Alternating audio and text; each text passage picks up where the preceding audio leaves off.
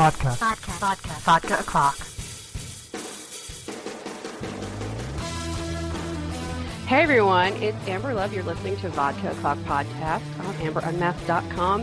And don't forget that sometimes we're an explicit website and podcast, and this is probably one of those times because we're going to be talking about some world content, some fictional content, some things that involve the deep, sordid, dark worlds of like the sex industry and whatnot. So joining me today to talk about fun stuff like that is Josh Stallings for the first time. Hey, welcome. Welcome. Thank you for inviting me. This is wonderful.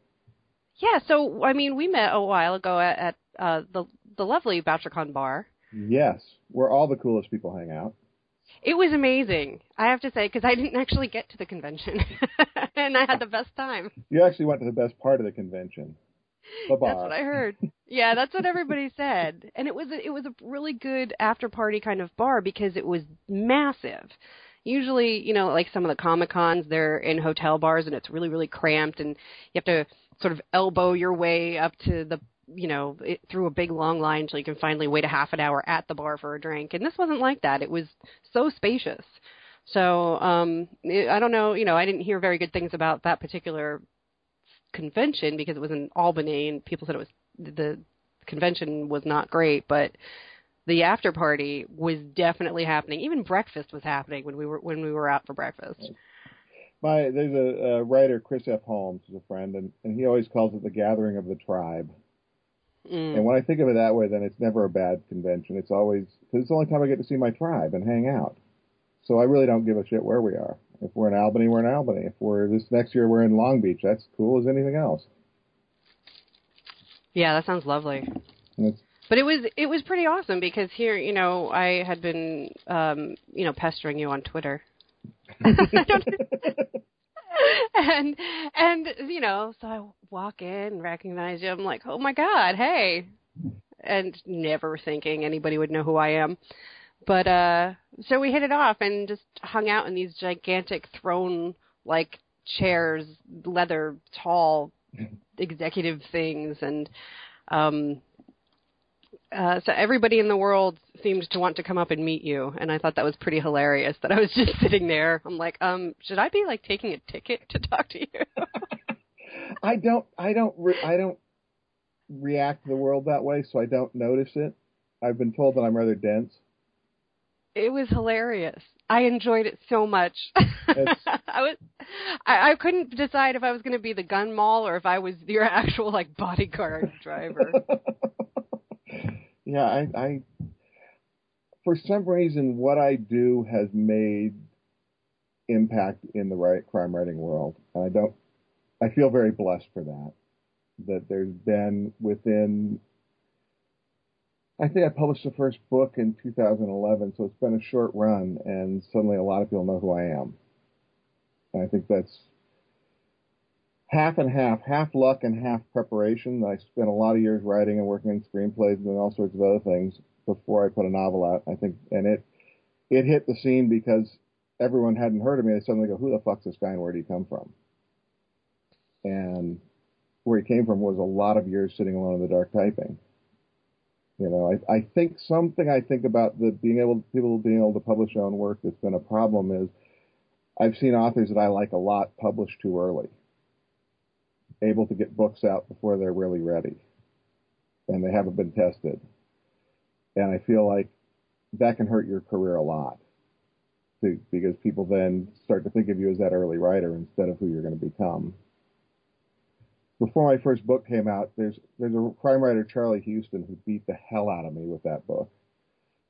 And a fantasy writer, Tad Williams, who also did. The two of them just beat the shit out of me. And it formed a much better writer out of me because I'm willing to take that. I'm willing to go, okay, if it's going to make the book better, kick the shit out of me again. Let's go. So are you talking about Beautiful, Naked, and Dead, or are you talking about a different book? The first book, Beautiful, Naked, and Dead, yeah. Okay. So how different was that from your original incarnation? It's a different book. It's the intention's the same. The opening never changed. So who Moses is didn't change. The idea that I originally had is I thought, what's the most dangerous man alive is a man who doesn't care if he lives or dies. And so I wanted to write a book about a guy who didn't care if he lived or died and starts with him trying to commit suicide. So that part stayed true throughout. But there's a draft early on where one of them, I think it was Tad, called me up and just said, so tell me the story because I don't get it. I just read your draft. I don't understand the story. And I couldn't tell it to him. And I realized I hadn't really thought it through well enough. I had a bunch of scenes that worked, but I hadn't thought through who did what to whom. Okay, and now, if I remember correctly, you're the type that sits down and starts typing immediately and not necessarily a build a bulletin board filled with Post-its type of person. Yeah, I start at page 1 and I type until the story's done. And then I start rewriting. Okay.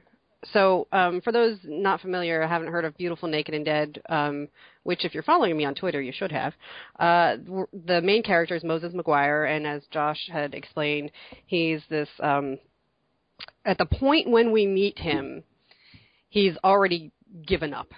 But, I mean, he has a life. It's just not a great life.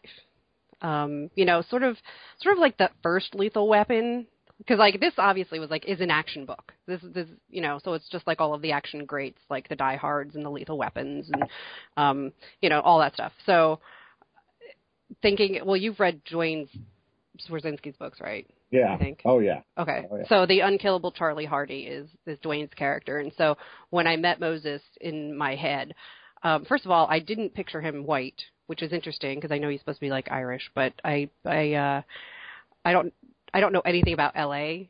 So I was trying in my brain to figure out where the towns would be and what the demographics of the neighborhood would be and stuff like that. And I got everybody wrong because it's as you're going through the book, descriptions start coming in. So, so Moses is already hates everything except for this one person. He has this one friend. Yeah. And, so to pull at the heart so hard, how did you channel that? Is that something that you felt ever? Oh, yeah. Because, I know that we're going to get into your shady past. I want to hear about it. But I want to know, how you decided to put so much pain of this character down on the pages. Part of it is just straight up honesty. To be honest, I've lived my life as a manic depressant, and I go back and forth. And so I've had a lot of depressed years. I had a real fucked up childhood, and I had that. That was a lot. So a lot of stuff that wound up as a man who was depressed. I could really channel that and understand that. I was really angry a lot. When I drank, I was not a good drunk. I was a bad drunk. I would break things. So there's a lot I understood about him that comes straight from me, and it was easy to transfer it to him.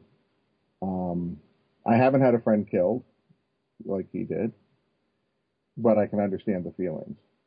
I don't think I have to know everything to be able to write about it. Well, even, the way that his friend Kelly is killed is this gruesomely horrific way. And I kind of had always wanted to ask somebody how they're so gross. I know you as a human being, and and you're this kind, wonderful person. It's how do you get such disgusting stuff out of your brain and say, this is what I'm going to do to this character? Part of it is I'm aware of the world. I do a lot of reading of true crime and true things, and I interview people. So there's a lot of me that understands this real world. The other part of me is I knew that his rage had to sustain a whole novel. So what happened to the girl that was his best friend had to be dark enough and evil enough to give him enough anger to get through a book. So part of it was me understanding how humans are and what they do to each other. We can be very mean monkeys sometimes. And part of it was purely knowing it's what the story needed.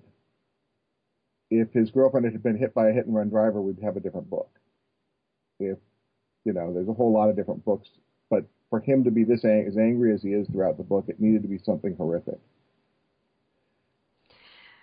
Part of Moe's backstory, because when at this point he's a bouncer in a strip club, like we said, he's really suicidal, doesn't have any family to speak of, but you do sprinkle in details seamlessly with like flashbacks. You don't even realize that they're happening. Like, it's not a chapter break, it's not any kind of big break. It's all of a sudden he's thinking back to his shitty childhood with his, drunk mother who was crazy evangelist, and how he and his brother just needed to get the fuck out.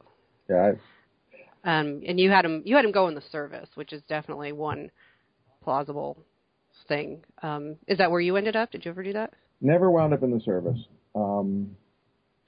But that's, again, part of plot, is I needed to have him have a reason to know how to use guns and know how to do what he did. And I wanted him to have gone through Beirut, which is a sort of forgotten war. And we lost a lot of Marines there, and it was pretty horrific, and we never talk about it. And I thought, well, that age-wise would be the right thing for him to have gone through. And the fact he stole his brother's ID and went in at 16, gave some understanding of who he was, how far he'd go, and how crazy his childhood was. I love, there's a line that he said, my mother mixed equal parts the Bible and gin. Yeah. It tells you so much about her. I mean, and you just describe her to the point like, all the good torturous mothers of fiction, like Carrie and Joan Crawford, and, Yeah. There's the stuff that you do that, all great writers give the advice of show, don't tell, which I have yet to figure out.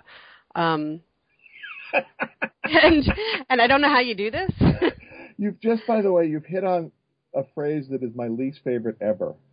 Because I don't really get it, and yet it's covered in every workshop I take. I think it's a bullshit statement, and I say this when people say that to me. I said, I'm a storyteller, not a story shower. If I was a story shower, I'd be doing interpretive dance. Oh, okay. Can you do that for me? Yeah, I will do. Next time we're together? Next time we're together, I'll do some interpretive dance. That would be story showing, but we are storytellers. So when someone says show, don't tell, I don't have any idea what it means. I'm clueless. Okay. I'm happy to hear this. Good, because I think it's a bullshit statement, and what happens is there are certain statements that go around, and everyone hears them at a writer's conference, and then they say them, and then somebody else says them, and they become cliches that have no meaning. They're dead language, and when someone tells me something, I break it apart and try and figure out what the hell it is, and I go, oh, fuck. That means nothing. Show, don't tell. I have no idea what you're trying to tell me. It's, a good part of the novel, Moses novels, is what he's going on inside his head, and he's just telling us. He's not showing us, he's telling us. Right. And that's how I felt with the flashbacks, how it was just fluid and just easy trains of thought. You were on his ride. Yeah. You never got off the Moses ride. Which, is a great solid perspective that's, there was no change there. And, I mean, for you guys, if you haven't read Beautiful, Naked, and Dead yet, I mean, we're going to get into, there might be some minor spoilers, but not, nothing really. We're not giving away the any of the reveals or anything like that. One of the interesting things, though, that when I went over to this mystery writers workshop, was that they talked about giving a hateful person a dog. And Moses isn't a hateful person, but he's a violent person. And you give him a dog. And it's like it's just one of those things where he's like, thinks that he is the most ill-equipped person to deal with any kind of life at all. Like, you shouldn't give him a goldfish. And he ends up adopting the dog. And it's not any And dog, it's a bull mastiff, which is a big fucking dog. big, giant fucking dog. And a lovable one, like, dopey, running through the park kind of dog. Um, would the book have been the same without the dog? No, and I, to be honest, I wouldn't be the same without the dog. I raised the bull mastiff, and he was that dog. And I've often thought that Angel, the bull mastiff in this story, who's a puppy when he gets him, but they have huge paws, and they're just messy, and they're wonderful dogs, is who Moses would have turned out to be if his life hadn't been so rough. He's kind of a big, dopey puppy dog of a guy, but he's tough as hell and all these other things because of how his life turned out. So it's this other way of looking at him for me, is going, he is like a bull mastiff, only a bull mastiff who went through hell, so he's now a junkyard dog. But there's that sweet core to him, and I don't know that I could have written the book without him, because it also is such a humanizing part of it. That part of the way Moses works for me, and I didn't intend this, and people have told me this after the fact, and then I start to see that it's true. Since I write from the seat of my pants, I often don't see what I'm doing till I'm done with it, is that the reader is in a position to know more than Moses intellectually, so they're able to go, don't do that, why are you so hard on yourself? Look, you can take care of a dog, and he doesn't believe he can. Which gives some tension to the reader of what, like if he goes and does something stupid, you go, don't do it, you freaking idiot, you've done it before. But he's a character who can stumble into things. I don't know if that's making sense, but. Right. Because, every time he's, he's taking the amphetamines or whatever he's taking just to stay awake for a week, to go chasing after the bad guys up and down the California coast. And you're like, you want to tell him to hey, go to the FBI here. What is your problem? And, ease off just a little. Come on, ease off a little. Yeah. There just might be something, you found, there's a nice beach house. Just go stay. Have you read Philip Marlowe? No, I haven't read it. Okay. Read him. I know from TV. Okay. Raymond Chandler wrote books that early on in my teen years just captured me. And there's a certain amount of that in this, in that what Philip Marlowe does, he's not at all like Moses, but what he does is he sort of stumbles along and stumbles into things and doesn't really solve cases by being Sherlock Holmes. He solves them by butting into enough situations and getting beat up enough times that he sort of figures it out. And I think there's a certain percentage of that's Moses, is that he stumbles into things, and he just is such a Viking about it. He keeps going and keeps tearing shit up and keeps stepping into trouble until he solves the problem. So there's a certain amount of Raymond Chandler that overshadows what I do. There's a certain amount of James Crumley, who, if you ever read him, James Crumley is my true idol as a writer. And there's a certain amount of James Crumley in here as well, who wrote about these just drunken madmen solving crimes. This brings up a really good point that I wanted to ask. When we think about somebody like Marlowe, yeah, you made Moses an ex-con bouncer in a strip club. You didn't go the PI route. You didn't go the cop, who's been on the force for 20 years route, or washed up any. He's just he doesn't have any of the inside tropes at that point that normally gets a plot going along when it comes to figuring out crimes. He didn't. There's no politician. There's no cop. There's no agency. There's the agency comes in once in a while, but they aren't helping. Right. Usually it's a reporter. It's usually someone who's going to, based on their occupation, already have ways to get inside information. And you made Moses a bouncer. How come you opted to actually stick him in the club where the girls are instead of being, a reporter that stumbles upon the crime scene or something? Part of it is, and this gets to the sort of the heart of some things, is I wanted to tell a story for guys like me. My older sister was a stripper. I spent time in strip clubs when I was a little kid. My father dated strippers. It's not a world that was foreign to me. And I wanted to write a book about people that it wasn't some foreign world they were being thrown into, but somebody from the inside looking from the inside out, if that makes any sense. That I wanted to tell stories, and I still want to tell stories for people who are on the outside of the norm, who are living on the outside of what is considered normal culture.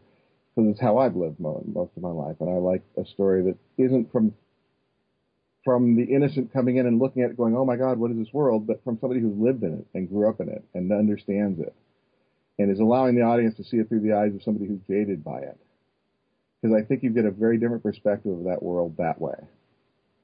You get to see his perspective on it, which is very different than the reporter who just walks into a strip club. I was thinking about it maybe more than somebody else would, because on Twitter I follow a bunch of sex workers, and it's a broad category. If somebody's not quite familiar with what the term actually means, it could be somebody who works in a shop that sells sex toys and condoms to prostitutes, to porn stars, to cam girls. So sex worker is a pretty big blanket category for the industry. And it was just last night, they're sort of campaigning that they want regulation. They don't want to be rescued. These people, because there's men too, but it's mostly women, but, because it's mostly women, they feel that that's why they're, being put in jail instead of being regulated. I think today's world might be different than things that you saw. It is, and it's, in writing this, I spend a lot of time interviewing women. That's the other thing that I do, is I do a lot of, and I read a lot of That's good to hear. first-person perspectives. I went into strip clubs that were owned by the mob, and I had women tell me, you've got to stop asking questions. You're going to get yourself beat up. And I didn't stop asking questions because I'm me. So I got to talk to a lot of women, and it took a while. The hard part is because in any kind of those situations, there's so much sexuality and flirtation and all that going on that's manufactured, in my opinion, most of it. But you've got to get past that to have an honest conversation. By the second book, it gets easier because I could bring in a book and give it to them to read and say, I'll come back after you've read something that I've written, and then we can talk. And would help me. But I learned a lot from the women. I learned a lot of where things were at then and where things were at for them. And I know the hard part is that people run into my work and think that it's a statement for all strippers, a statement for all this. It's Moses and the women he knows. And like you said, sex work is so broad a statement that they come from all sorts of perspectives. Each one of the Moses books, there's 3 of them, and each one of them gets deeper into the sex trade. The second one is about trafficking and trafficking of Russian girls. And it deals with that aspect, which is not a statement on all of prostitution, not a statement on all that all women are trafficked. It's just a statement on the women in that book. And it's something that legitimately happens. The FBI count for this year, I think, is up to like 168 busts or something. Yeah. No, it absolutely, in all my research, I was able to really find out how they were doing it and what was going on. And the third book deals with trafficking of really young women in America, where we're taking American girls and they're being trafficked. They're being kidnapped off the street, and there's something called guerrilla pimping. I hate that term, where they beat a girl and rape her until she's in a position to do nothing else, and they will often then ship her out of state and put her in motels. And that is really happening too, and people don't. I mean, the stuff gets uglier, and I was so angry by the third book, by all my research, that it's the angriest thing I've ever written. But the research it drives my anger as well, because I don't think we're very fair to women, and I don't think what we've done to sexuality. I think sexuality is, for me, not for Moses, for me, is one of the most sacred things we've got going. And to turn it into commerce has its own prices to be paid then.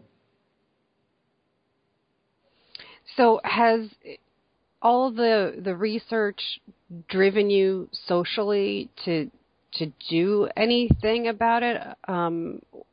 Because to have that much anger could be really hard to deal with. And I know one of our mutual friends Tommy Pluck, who's been on the show. Tommy does work with a group called Protect about exploited children.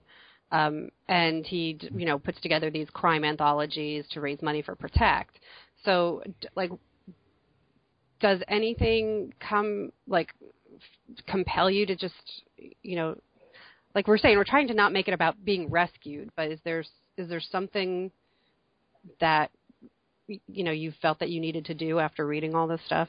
Yeah, my strongest tool, and I believe this, my strongest tool is my writing. And what it's compelled me to do is write these books.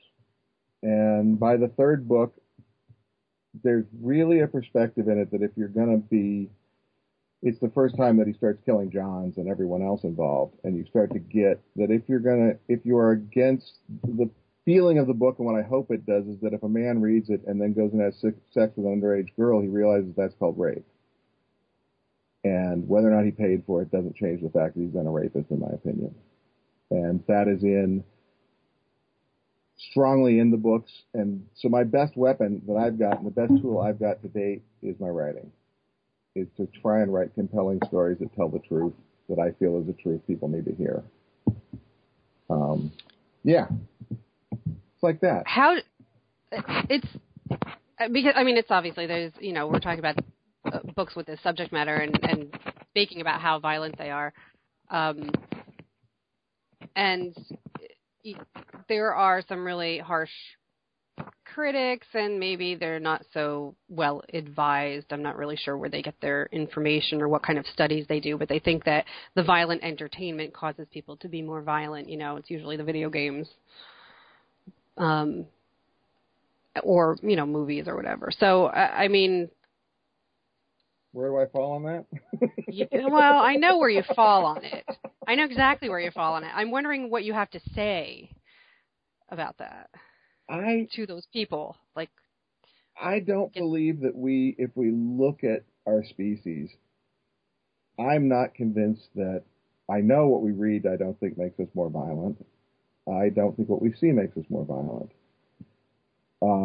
I think that all of those are shields for us not looking at why are we so violent as a culture. And I don't believe that those are the reasons that we're violent. Humans have been killing each other with rocks. I also have it's my feeling on gun control. When people get, I wish we had no bullets in this country, because I'm tired of seeing people get shot.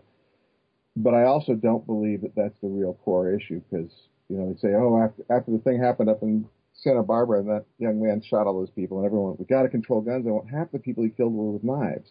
How are we going to deal with that? What we're not dealing with is the central issue, that there's something where people feel life is disposable right now. There's something happening bigger as a culture, and I think it has a lot to do with we have a culture and a government and a world that doesn't value human life, even though it says it does. I can look at the way they actually treat people. They care more about unborn fetuses than they do about young people. They care more about corporations too. Yeah, and I don't think that's disconnected. I think the fact that the Supreme Court just gave corporations the right to have a religious opinion is really fucking scary. That a corporation can now say it's not going to give women the day after pill because they are more emotionally or religiously against it is really dangerous. I've said for years that Russia is a mafia-tocracy, is the term used for a country run by the mafia, and we are a corporatocracy. We are not a democracy. We're run by corporations. Mm-hmm. And you can see it when the Supreme Court starts to agree with that. I get really afraid. So those are something about that is devaluing, back to your original questions, I think devaluing how we view human life. So who taught you? If you admit that your childhood was not like Leave It to Beaver. I'm really surprised to hear this. Josh, darling. Sorry. Yeah.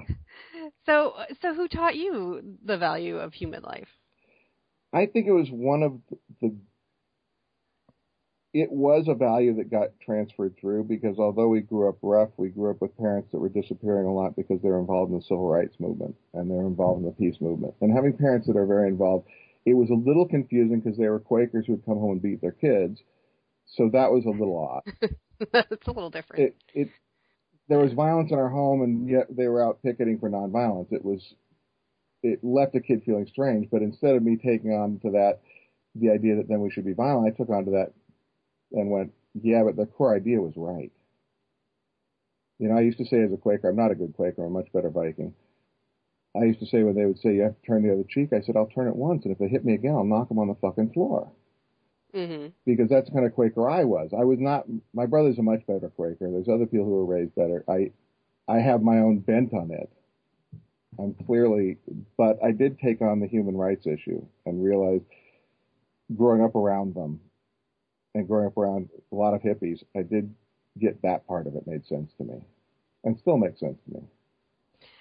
Well, I figure that being surrounded by people, you know, during that era, during those, you know, you from out in California at the time? Yeah. So I just think life must have been incredibly different out there than, you know, Newark, where, you know, my folks are from. And, you know, I think we saw two very different civil rights perspectives. Like, you know, we were 5 minutes from the riots, and your folks, you know, hiding us in the, you know, whatever, in the house in the suburbs, and, you know, your folks were off probably picketing and leading marches and stuff. Completely different backgrounds. Yeah. During the same time. It was for me. I mean, I think for the country, that where I grew up in Northern California was the epicenter of, you know, the freak movement.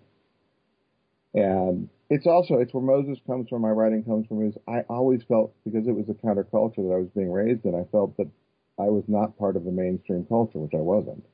And there were clear divides back then. I had old ladies come to me and say, are you a boy or a girl? And they knew I was a boy. They just wanted to tease me about having long hair. And these are like, you know, 60-year-old ladies who should know better, trying to hurt a child's feelings for having long hair. And well, yeah, that goes on now.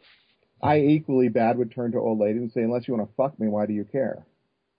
Yeah. But as a little kid saying fuck to an adult, I knew I was hurting their feelings. So we really had this culture war going on. And, you know, the Moses stories and the other stories and things that appealed to me, the outsiders appealed to me because I grew up as an outsider, you know, a cultural outsider.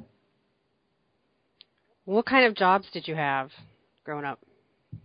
I mean, to get to the point where now you're, a writer.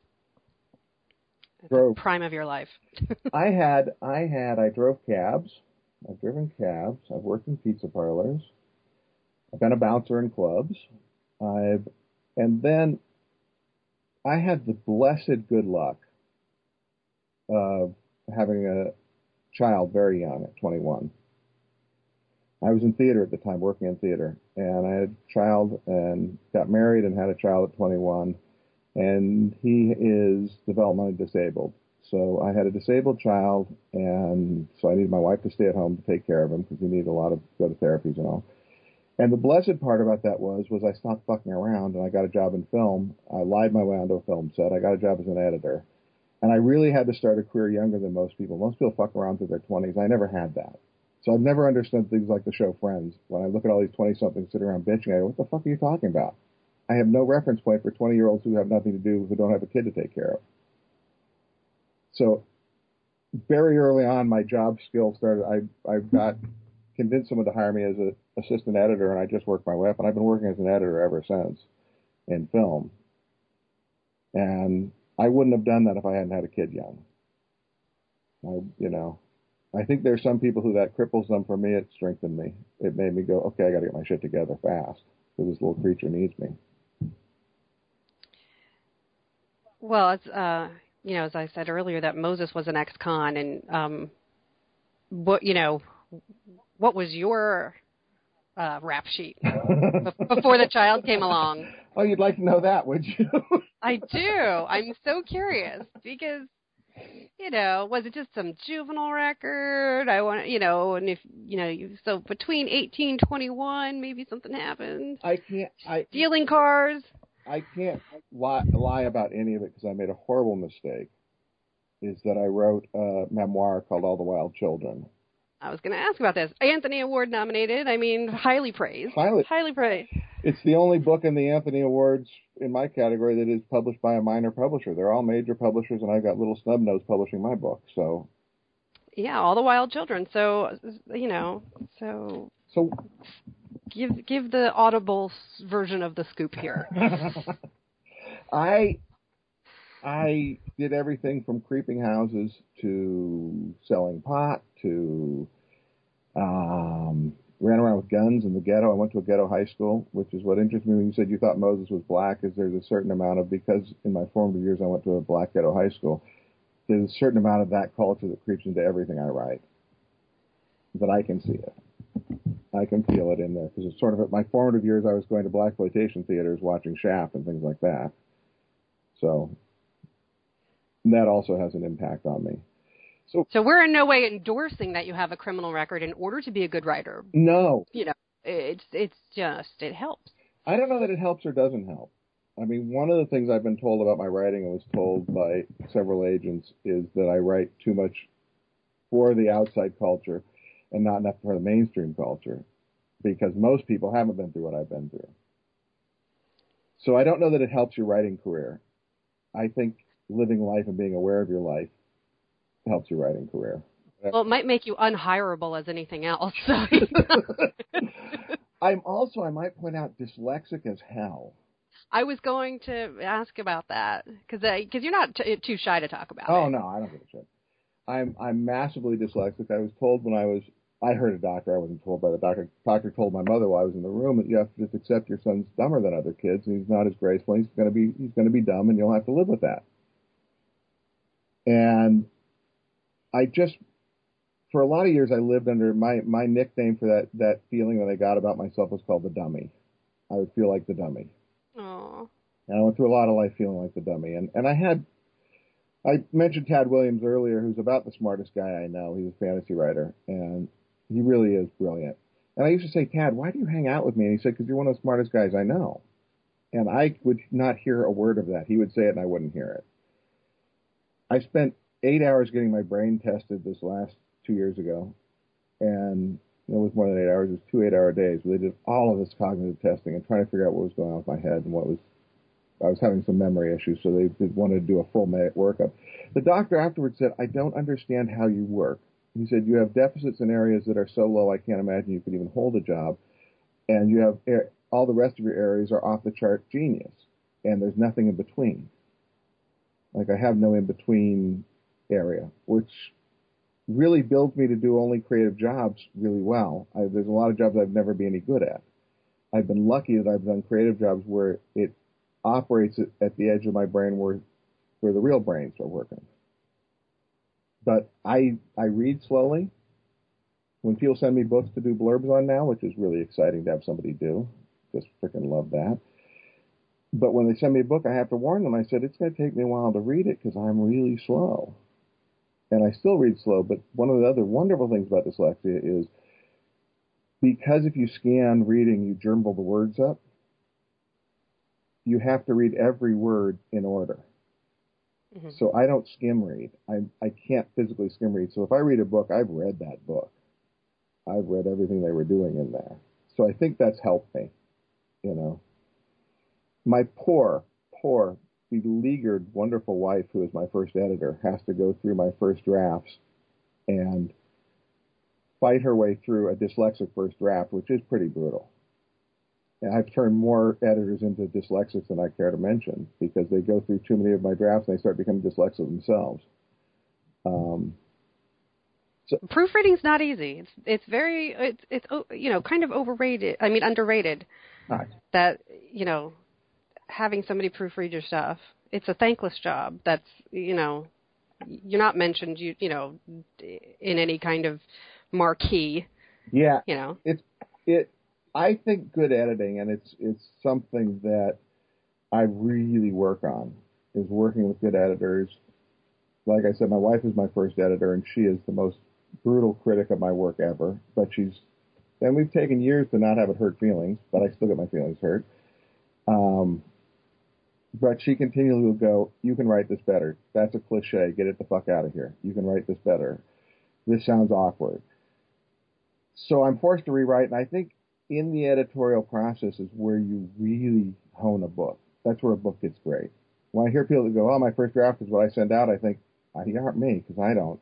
I've gone through 5 or 6 drafts before anyone even sees it, just to get something that makes some sense to me and that reads well." So I think I think the editorial process and your proofreaders and your editors help you make a book that works. I will, on every one of the books, I hire my own editor as well to work with me, because I need that. I need outside opinions.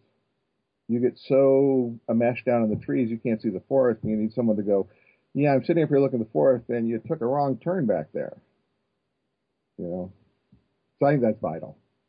And I've gotten to work on the later stuff. I get to work with guys like, Tommy Pluck, who's really freaking smart. I've worked with him, so I've worked with some writers groups as well to sort of send the books out and get some opinions, so that by the time I get it finished, it's been vetted by enough people that I think I've got something. So if you were teaching newbie writers, doesn't matter what age you are. I don't want to say young writers, because that's not accurate. Writers of any age who aren't as published yet. And, what sort of other wisdom, maybe not everybody is in the position to hire an editor. What? The first thing, and I this is like key to how I work. The first thing is to write and write and write and write, and recognize that I originally, when I wrote screenplays and got paid to do some screen doctoring and did that, and I've been writing since I think I wrote my first play when I was in the 2nd grade, so I've been writing my whole life. But I wasn't very good at it. And when I decided to move into fiction, I spent a year writing a story every week. And the way I would do that is I had a bag full of names, all these baby names that I liked. I'd pull out 2 names, put them on the corkboard, and then I'd write a story about them. And say, that's what I'm going to write this week. Nobody will ever see those stories because they're crap. But what I learned was my craft. I learned how to do it by writing a hell of a lot of words. And near the end, they started to not be total crap. So that's one thing, is to write. But that's how we get good at this craft. I have some techniques that I do with young writers or inexperienced writers. I teach a few workshops every once in a while. And one of the things that I do is something called word vomit. Yeah, I've heard of this. This is good. It's where you sit and you set a timer and you set it for 2 minutes, and for 2 minutes or whatever it is, whatever amount of time turns out right to you, but 2 minutes is what I do. And for 2 minutes I write every word without allowing them to form a sentence. So every time they start to form a sentence, I throw in nonsense and just stream of consciousness as fast as I can write. And it frees your brain up and gets the editor to shut up for a little while, which is really as much as I love editorial and think it's important, it has nothing to do with first draft. It'll kill you in first draft if the editor starts getting involved. So I do that, and then I look through all those words and I find a title somewhere in there. And some of the stuff in my memoir is from this process. I find suddenly there's a title that says "Baby Boy Gone Crazy," comes out of all this gibberish. And then I sit down with that name, Baby Boy Gone Crazy, and think, okay, what do I write? What's the story that goes? And I just start writing, and I write as fast as I can, as hard as I can for 20 minutes. And what I found out of that is that it just shuts the brain up and is really a good energizing way to get writing. When I'm feeling stuck, when I'm feeling like, I don't feel like writing today. And you admit that you have those days. Oh, hell yes. Yeah. I think I'm just going to send all my stuff to your wife. Yeah, I think it's the way to go. It sounds like a good plan. I would. I think she's sort of missed her calling in not being an editor for other writers. I've actually suggested she work with some other writers because she's able to see what I'm doing and understand the voice of the writer, and so she doesn't fuck with your voice. She gets clear where you can do better, where you're stepping out of your voice. I don't know if you sort of have talked about, finding your voice. With the Moses books, it's why they were the first time I found my voice, and I thought it was something worth putting out there and sending to people. Well, I haven't talked about it on the air, but Tommy and I talked about that, and Dwayne and I have talked about that privately, because it's not necessarily something that you hear, or at least that I can remember hearing in a classroom. Maybe in one of my creative writing classes somebody mentioned it, but I don't recall hearing that until more recently socializing with you guys. Yeah, it's our deepest secret. Yeah, because, well, it was something, because Dwayne said something about, oh, you have a really good voice, and clearly I'm not a singer, so he didn't mean that. And I was like, okay. I'm like, you know, like I was kind of stuck, like, okay. I don't know what to do with that. Well, yeah. There is a point when you've read some writing by somebody where if they're good, they start to have a voice, and you can tell it's theirs, whether they're writing in any genre, you can tell it's their work, because they have a distinct way of putting words together and a distinct way of thinking about the world. And I think the more honest you are as a writer, the more honest without trying to pretend. You know, the most deadly thing in the world is a writer trying to pretend they're something they're not. Here's an example, and I hope I won't piss anybody off too bad, but Dan Brown is a fucking hack, okay? And here's why. Dan Brown wrote this book, A Da Vinci Code. Dan Brown wrote it ostensibly pretending that he's a feminist. It's about feminist ideas. He's got this great female code breaker he brings in, and the female character spends the entire book watching the male character solve problems, and she's there to witness his brilliance. And I went, well, I mean, the lead character is the man. Yeah, the lead character's a man, but he brings in this other woman to try and be the code. I just figured it had to be there for, like, you know, tension, love interest, you know, just there has to be a counterbalance. That's all I thought that was. Yeah, no, if he had not made her, the reason that he brought her in is she's supposed to be the one who can solve all these puzzles. Uh-huh. And she didn't solve any of them, he solved them. So for me, it was just, that's what I didn't like. And because I don't think it was honest. And I think if he was honest, I write as honest as I know how to write, and I don't really give a shit what people think about me when they read my books. If I did, I wouldn't write them. You know, because I think, someone will think I'm a sexist, someone will think I'm this, someone will think I'm that. And you won't find your voice unless you're writing from an honest position, I don't believe. How does that differ from the authors who use a different name for a different branding purpose, for a different series? Because there's one of my favorite mystery writers is Susan Wittig Albert, but when she's writing her other series, she uses a different name. That's has for me much less to do with writing process and more to do with marketing. I understand marketing a brand. If I was to write a kid's story, I would have to do it under another name, because nobody who knows my work would let a kid read my books. So right, I wondered why that suddenly became author branding as opposed to the publisher imprint.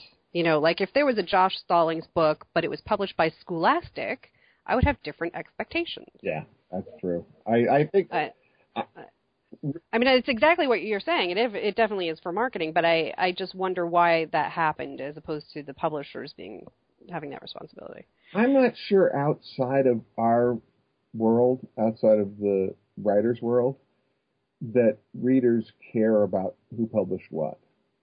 I don't know if they even track it. I don't think they track movie studios. I think they track directors. I think they track writers. They track actors. It's only true in comics. I don't think it's true in fiction.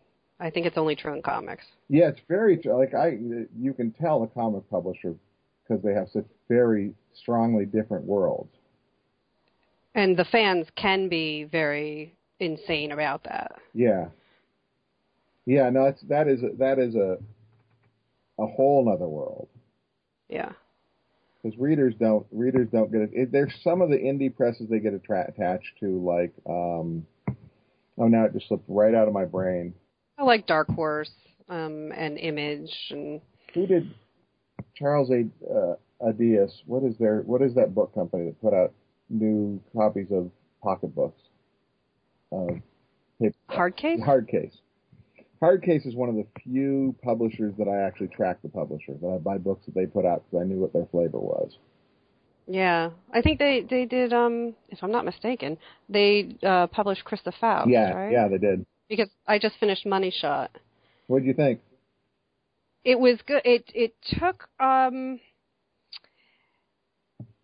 it basically took different turns than I was expecting, because I mean, I'm vaguely familiar with her through Tommy, and I know that she is very supportive of sex industries, and she's very sex positive in general, and she's a staunch feminist, which is great.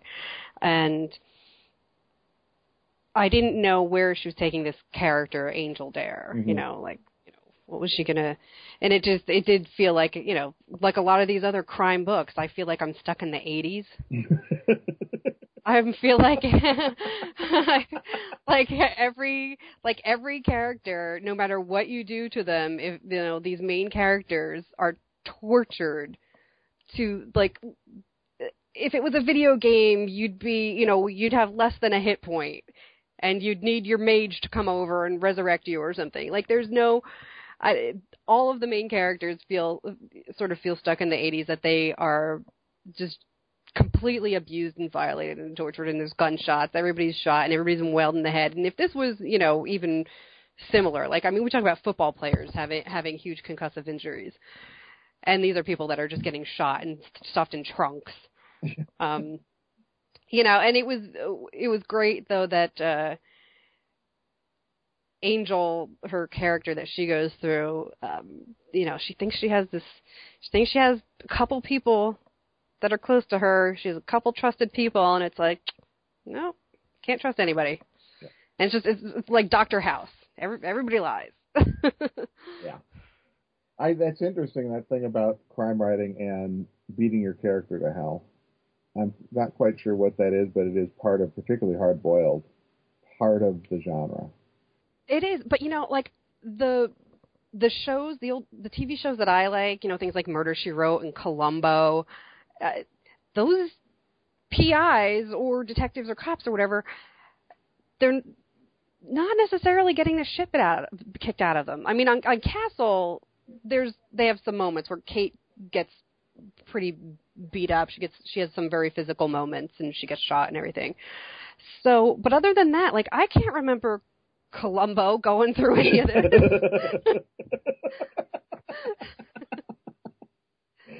Yeah, okay. I agree. I don't.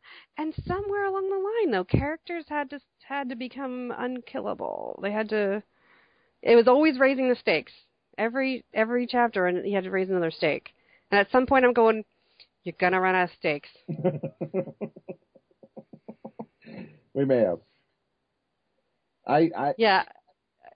I mean, I don't know. Maybe like we could send Moses off to space and fight aliens and raise some more stakes. No, I in the third book I raised him so high I don't know if he survives it, but and I won't tell you till you read it, but it's whether he survives it or not is really up for grabs when I sit down to write the book. I thought, I don't know if he's going to make it through this one. I have to say the books are like big time on sale for the Kindle editions right now. They're like $4. Yeah, go get them. Yeah. Come on. So go get them. Get all of them. And mind you, he's put out 3 of the Moses McGuire books, and I am not on the cover of any of them yet. I know. Are you done with 3, or are you starting a new series? What's going on? The last book I wrote is a standalone book, which I've sent off to this wonderful agent, and we'll see if she wants to pick it up and what we want to do with it. The last one takes place in a heist in the 70s in a disco. And I wrote it particularly because I was so beat up after writing the last Moses book. I wanted to write something lighter, more fun. Mm-hmm. And a book where people didn't get beat the hell out of them. So you'll like it. That sounds good. Yeah. I had to lower the body count, and I just needed something where I wasn't so frickin' angry. Because it was, Yeah, the Moses material's heavy. Yeah. It's pretty heavy. But it's the nature of the material. It needs to be. It is. And I mean, it's trigger heavy as far as, I mean, like disclaimers about the content, if you couldn't figure that out already. But yeah, I don't know. Everybody's trigger sensitivity is different. Yeah. But one of the things that's interesting, you know, because even these unkillable characters, they're so isolated. They have, you know, they don't necessarily have much family, or, you know, or it's always, you know, down on their luck, divorced, you know, probably dead child somewhere in their past. They, you know, when I was talking about the dog, you've acknowledged that these people are capable of having loving feelings. And, you know, this book, The Beautiful, Naked, and Dead, opens up with Moses' best friends being horribly murdered. And he ends up partnering up with her sister throughout the, you know, the rest of the book. And they sort of become an item more by circumstance. Yeah. And you don't know if he's playing her just enjoying a warm body, or if she's playing him as killing time to keep her safe, to get her to wherever her next goal is, her next pit stop.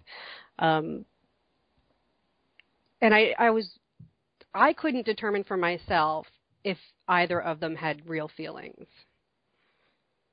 You want my opinion of it? Yes. Yes, I would like to know the God's opinion, the God who created them. My opinion, and I don't know once the book's out there whether my opinion matters any more than anyone else's, to be honest. Because now they're living, breathing people in a book. I'm just the guy who witnessed it and wrote it down. Sure, and it could, you know, different readers could have different experiences, totally. But my feeling is that they're both so damaged and broken going into this in their views of relationships and all, that they care about each other to the depth of their own ability. And their ability with her is shallow, but she does care about him to that depth. And he cares about her, and the series, through the series, is also one of the things I'm playing with throughout 3 books, is him getting more and more in touch with what he wants out of somebody, and that it's okay to find somebody closer to his own age. It's okay to find, you know, because she's a sweet little thing, and that's very easy and convenient when you're a big tough guy. But she's not very challenging for him. And so but in this book, I really believe he cares about her to the depth that he's capable, and he does care about her. But I think he was ultimately in love with his best friend. Yeah. I mean, there's the problem, is that he's in love with somebody she's not, who happens to look like her. Yeah. And that's confusing in its own self. Her, on the other hand, I think is broken in such a way that she uses men for what she needs them for and cares about them to the depth she's capable of inside of the own boundaries of needing to use him. And she needs to use him if she's going to survive. But I don't think any of that is either shallow, or I don't think of her as a shrew, or I don't think of her as a classical femme fatale just there to destroy him. I think that she is, to the best of her ability, trying to be the best person she knows how to be, but because of circumstances, it ain't that great a person. Which is sort of my key with all of these. I think Moses is a fucked up guy, but he's the best guy he knows how to be. It's what interests me in hard-boiled writing, is it's about characters that are really screwed up, who the ones that I care about are these screwed up characters that are trying as hard as they know how to be a good person. I think very few do this well, because when I was talking about how it sort of reminded me of the opening from Lethal Weapon, that series, there were 4 movies, I think, out. Yeah. And as he sort of heals a little bit with each one, and then to the point where he's moved on, and now he's got this healthy, stable job and healthy relationships. You know, he's made friends, he's dating, he gets married, whatever. And they keep the buddy cop funny side there and everything, but they made him boring. And I think that's a hard... It's got to be hard. It's got to be hard. It was more like, we know that we're going to make $1 billion out of this. We're just going to do it, and just keep making, making him better and better, more likable. And a likable person doesn't mean that the character's likable, because that's a lot of people complain about Superman and say that Superman's boring. But like one of the series that I used to really like was Clive Cussler's Dirk Pitt series, and I started that with Sahara and went forward, which was different than anybody who had started at the beginning, because one time I thought, oh, I really like these books. Let me go back. My father had all of them, so I have this like gigantic box filled with books. I went back to the first one and tried reading it, and he is a very different character when this series starts out, and I literally hated him so much I put the book down and I said, no, this is not my character. This is not the character I'm in love with, no. And I was just like, nope, we're going to pretend nothing before Sahara happens. You must read very fast, because those are fat books. No, I just, I think I started reading Sahara on a flight. I think I bought it in an airport. Okay. No, I read very, very slowly. I tend to judge books by their fatness, and I read thin books, which hard-boiled. Yeah, I prefer smaller books. That's why, like, the Harry Potter books just got out of control for me. I mean, I enjoyed them. I love the Harry Potter universe, but I think the books got unwieldy. Yeah, I agree. I don't need 1,000 pages or 800 pages. Give me 200-300 pages. I'm happy. Hard-boiled crime is that way. It comes in 250. That's a good size for me. It is. It's reasonable. You get a whole story out of it. And I think shorter formats, have this. I don't know. It's like it's that stepchild you don't really acknowledge. Like, oh, they're trying so hard with that short story. Like we were talking about, how I was submitting to magazines and stuff. And it's like, it's hard to get a full story in 4,000 words. Yeah. And, there's plenty of people that try. There's plenty of magazines out there, plenty of anthologies out there. It is a different art form. The ones that I've liked the best, the one of them turned into a novel. The ones I've written. But what I think in a short story is so much when they work. A novel to me has to feel at the end like there's somehow, I've got a catharsis and it's sewed up in some way. I don't want it all sewed up, but I want it sewed up in a way that I'm comfortable, that I can go, oh, that was a worthwhile experience. A short story needs to feel like there's a lot going to happen after the last word. That like there's a bigger universe, there's a story that's going to go on, that this thing has got, I'm coming in for this one little moment, and there's all these things beforehand and all these things afterwards that are going to go on and flesh it out for me. And so that's the big difference for me, is those. If a novel leaves me feeling like there's a lot more left on it, then I'm going, but I spent 3 weeks reading this. Yeah. You invest more of your life, that's for sure. Yeah. And especially if it's a series, you're asking people to love Moses enough for 3 books. Yeah. Please. He's a nice guy. He's a thug with a heart of gold. Just big goon. Yeah. Don't know anybody like it. Not at all. Total fiction. Total fiction. That's it. So what other writers do you like? Well, I had started reading, and I don't really know, because it's a little too, I sort of have to clear my brain. I started reading Karen Slaughter's Coptown, which just came out. And it's like 70s, women on the police forces for the first time, and racism everywhere, and they're, so it's about the death of a cop. And I'm like, okay, I've kind of been in this hard-boiled world for a while now. So I've got, I'm a few chapters into Coptown, and I'm like, God, I don't know. My brain would like some cotton candy right now. So, as far as, and then right before that, I had just finished your book and Chuck Wendig's books, of course. I have to use Audible because I have a really long drive. So a lot of the books that I get are actually Audible.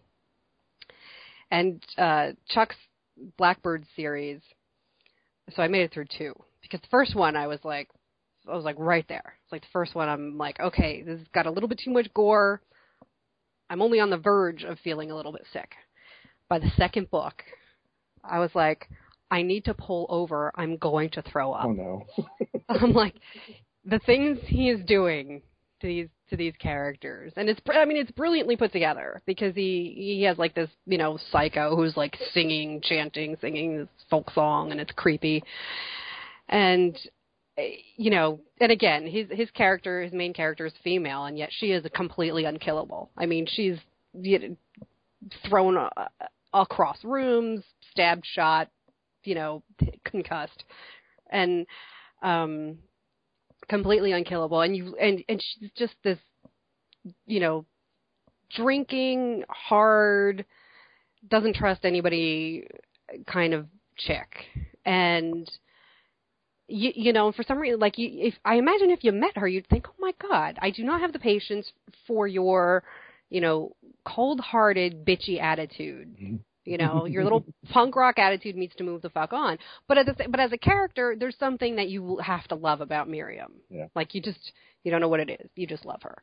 But, so by the second book, I'm like, so I was like, Chuck, I don't know if can I handle the third book? He's like, I don't think you can handle the third book. He's honest about it. Thank God. So I'm like, all right, I'm going to read Blue Blazes. Much better. Much more my speed. Supernatural shit. Under Newark. I'm there. Oh, man. I'm like, yeah, you got your paranormal mafia. I'm like, gold. That's it. I'm happy. Have you read Chris Holmes? No. He has a series called the Collector series. Okay. That's about a guy who comes up from the depths to collect souls that don't make it. People who forget, and he's a soul collector. So it's hard-boiled, but it's hard-boiled fantasy. Okay. Urban fantasy, I guess. Urban fantasy. Is it? Whatever the kids are calling it. Whatever the kids are calling it. But Chris is such a goddamn good writer. He floored me with his short stories, and when his first novel came out, I'm just so amazed with how good he is. Like, he's just one of those guys you read it and go, damn, this guy knows how to put together a sentence. So he's amazing. I love when you can read somebody and you feel like you're learning. Yeah. Like, you don't know, you don't feel like it's an education or anything, but you're just like, yeah, that's how you do it. I want to do that. He wrote a short story about a noise in the eaves of a house, a couple that buy a house and there's a noise in the eaves, and they keep trying to do things thinking they're squirrels, but there's something else in there. It has stuck with me for 3 years now. It is that creepy. That's good. Oh, God. Yeah, that's good. And there's nothing in it gory, and there's nothing in it that you go, he didn't play any shock cards. He just is so good that by the end of it, I was so creeped out that I couldn't get it out of my head. So he's really good. I have, because my memory sucks pretty bad too. I actually write down, I decided to write down the stuff that I was going through this year. So that way by the end of the year when I could do my look back, I'd have a much better understanding. And Audible, one of the things that I do on Audible is talking about like just having cotton candy for my brain. I like memoirs. Mm-hmm. And so I've read a few good ones, like Moshe, I think is how you pronounce it, Kasher. He's an actor and stand-up comedian, and his book is called Kasher in the Rye. And when he was a young punk kid in L.A., in like the shittiest, poorest neighborhood and stuff, he grew up as a Jewish kid going to like the black kids' school, like you were saying. Yeah. And yet his parents had split up, and his father was exceptionally Jewish. So sometimes he would have to go and live with his father and go off to Jewish school. And it was just like, I don't fit in here either. And, and he ended up, very depressed and, a thug kid, constant mischief, drugs, stealing gin from the liquor store. What is about gin? I didn't acquire a taste for gin until I was 40. I don't know, these young kids and gin, it's just nuts. So, they would take every kind of pill that there was. It was just, kids being pains in the asses or whatever. And then eventually after like his 8th time going through rehab or whatever, he finally actually goes through, and all of a sudden he's applying to college, and he's holding down jobs, and it's just like this miraculous thing. And he was like all of this shit that he went through, like being locked up in asylums and everything, like before he was even 17 years old. And so that was one of those books that I was just like, God, I love this. And his stand-up is on Netflix. I highly recommend it because you would never think to look at him that was his history, because he looks like this metrosexual, rich white boy, and he wasn't. What? Moshe. Moshe. Okay. And it's Kasher, Kasher. Check it out. And yeah, but I mean, I've listened to a couple other memoirs that I really like. Rachel Dratch and Tina Fey, Nora Ephron. I just finished one of hers because she has a couple out, and interesting actually, because Nora Ephron died a few years ago. Her sister was one of the speakers at the Mystery Writers workshop that I was just at. Yeah. And she was delightful. Like, I mean, she's one of those things where she just looks, that they sort of like come from all of this Hollywood money and everything. And you wouldn't know that to just look at her. And she just, she looked like the sort of person that would have been, your 7th grade English teacher. And she was just, she was hilarious and personable. And I just felt like, I could just like bump into this woman and go ask her out for coffee. So let me just, so I understand this. You've read all these nobodies who I've never heard of. Tina Fey, I don't know who the fuck that is. And you haven't read that Josh Stallings bio? Oh my God. Oh my God. His memoir is so much cooler. Is it on Audible? No. See, I just interview you. I'm getting my own version of it. I'm making my own. Would you like me to read it into a microphone and then send you a copy? Yes. Yes, I would. My birthday's coming up. Okay. This should happen. All right, I'm putting it together right now. All right, I expect you to. But I did get something about Chandler too, even though it wasn't a Chandler book. It was this woman Judith Freeman did all this research on Raymond Chandler and his wife, and wrote this incredible book because apparently he was bizarre. He would just pick up and move every 6 months. And so she like tried to figure out like every single residence he ever had, and she basically like made this tour, this Raymond Chandler world. And and you learn quite a bit about his wife too. That's kind of like to read that. I had this talk with my mother about growing up feeling insecure. And I said, we moved a lot. And she said, we didn't move that often. I did the math, and by the time I left home at 16, I had lived in 18 homes. Oh, my God. That's moving a fucking lot, if you ask me. My mother would say, we didn't move that often. And I just did the math and went, that's often. That is. I remember you wouldn't take things out of boxes because you figure, well, we're going to be moving soon. It's going to move again. That's when you don't own anything that doesn't fit in your car. Yeah. I've heard of people who are like that. I was that way when I was younger, and I felt nervous when we got more things than I could fit in my car. And I would say that. I said, I'm getting nervous. And then when you have 2 kids, you realize you have so much shit you'll never fit in any car, and you better just settle in. Yeah. Yep. Children. I mean, children. They will mess you up. Make you settle down. Well, that took adulthood. I had kids at 21 and 21, 22, I don't remember which, somewhere right in there. And I didn't stop drinking until 32. So that'll tell you there was some years when I was not the best dad.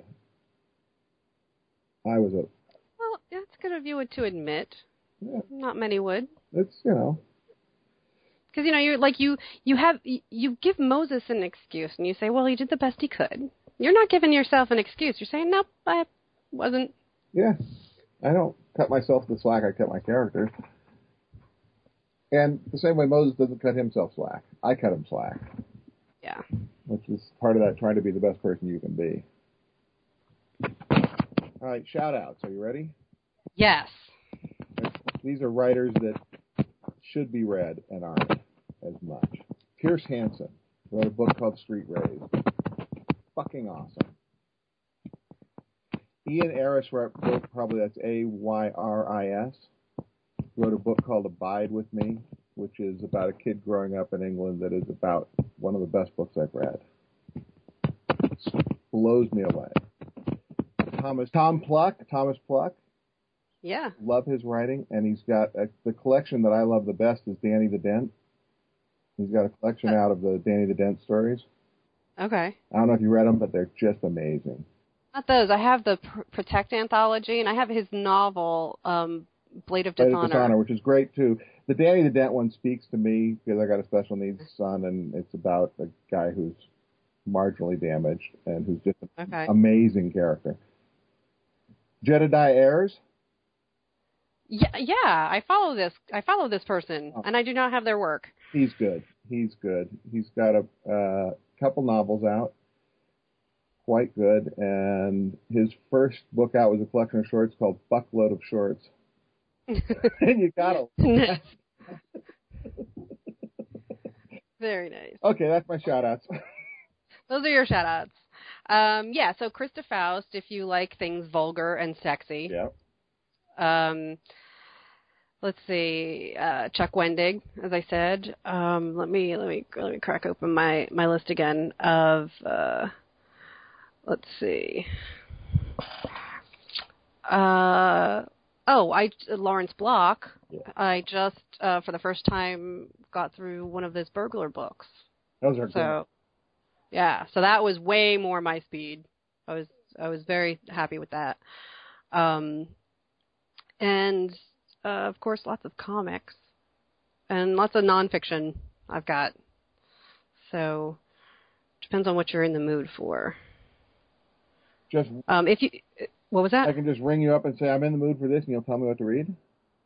Yeah, it could be. I might have an answer for you. Sweet. Yeah. I mean, and if you like, if people do like the really supernatural stuff, one of the books that I read is the author is Michael Boatman, and it's called Last God Standing, and it's God is goes through one of his reincarnation cycles, and he's I think it's set in Chicago, I want to say, or Detroit, and is trying to like leave his dad's like tractor business, whatever. He had some kind of like business. He's trying to get out of working for his dad to become a stand-up comedian. So God's having kind of a rough time, and he has a girlfriend that he wants to propose to. And meanwhile, the apocalypse starts happening. Oh, fuck. So it's a pretty wild ride. But people might know Michael Baltman as an actor. He starred in Sin City. And he is more known, apparently, for the kind of fiction that I would never touch, the splatter porn. Like, just gory beyond words. So I didn't know that, and thankfully, Last God Standing was not like that at all. Oh, my. Yeah, all these different gods come together, and they have, sort of like the different embodiments and stuff, and it's really funny because they, it's acknowledging that sort of Santa Claus vibe, like if you believe in it, it exists, kind of a thing. So there's a medicine woman who guides him, and then there's the Bridget from Ireland, and all this cool stuff, and it all comes together in one crazy kind of book. It does go kind of out there once in a while and needs to be reined in a little, but not bad for someone that's not known for their writing. I like it. Yeah. All right. Well, Josh, this has been an awesome amount of time with you. Oh, thank you. This is wonderful. You're just the coolest of the cool. Thank you. When I heard so now I'm one of the cool kids because I've been on your podcast. That's what it really takes. It should. And see, then the next time we're hanging out, people will be lining up to shake my hand instead. Thank you. Yeah, as well they should. And if you bring me a sidecar when you come meet me, I will like you even more. A sidecar? A sidecar is my favorite cocktail. I thought I had to get one on a motorcycle. I thought, God, that's a hell of a lot of work just to impress someone. Doesn't it? That would seem really odd. Nope. It fits right in a nice little martini glass. Okay. It's good. So we've got Beautiful, Naked, and Dead, Out There Bad, One More Body, All the Wild Children. So the first three are the Moses McGuire books, and hopefully something soon. Hopefully that agent picks that up for you. Yeah, we will see what happens with that, and I'm working on a new one. So what the hell? I never stop. That's really awesome. And like I said, the Kindle versions of them are crazy on sale right now. So go look up Josh Stallings. And where can they find you online to find out more? JoshStallings.net. www.joshstallings.net is my website. Okay. And it's got me. Or you can Google me, and I show up all over the place now. I have a web footprint, or whatever the fuck it is you're supposed to have. I don't know what that is. Ooh. I don't know. Some agent said I need to have a web footprint. I don't know what it means, but I think I got one. You know what? One of the things that I wanted it sounds like I'm not speaking in words, but I swear I am. When I was looking up all of the author web pages from the authors who had taught at this workshop, only certain ones impressed me with, okay, you've got a nice website, I'm liking this, you have reviews, you have interviews, you have the books in their own place. Certain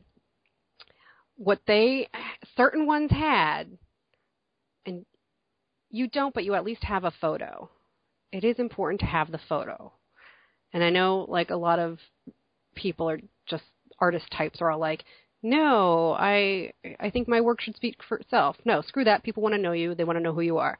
So your author pages should have photos of you that the press can download and use for publicity purposes. And True that.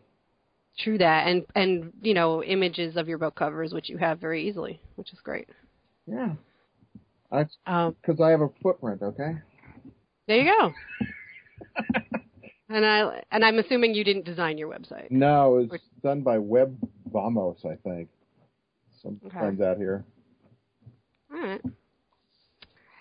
All right, Josh. Well, thanks again, and I hope your summer is wonderful. You as well, and I hope to see you at one of these damn conventions.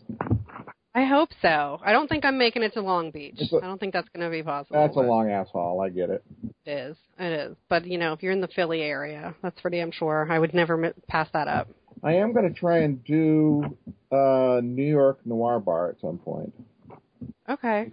Well, you know what? They do that shit on Tuesday night or something. Oh, fuck. I got to get up at 5:30 in the morning. See, in L.A., we're civilized. We do it on a Sunday night. That's still a work day. In San Francisco, we did it on a Saturday night. Would that help? Well, you did two on that day. I was just like, man, why can't I fly out there just for that? Yeah, those are fun. Yeah, I do want to go to a noir in the bar, but hopefully people can manage some sort of ad hoc version that's not on a weekday. I'll get Tom Pluck on that, okay? Yeah, I appreciate that. We'll just do it here. Hell yeah. Just fly in and we'll meet at my place. All right. Done. Done. Awesome. And so, you can, of course, you follow me on Twitter. I do. Right. Of course you do. Hell yes. So everybody else should be following me at Elizabeth Amber. And check out the new designed website at amberunmasked.com. And enjoy the work of Josh Stallings. All right, darling. Thank you. You're welcome. Thanks.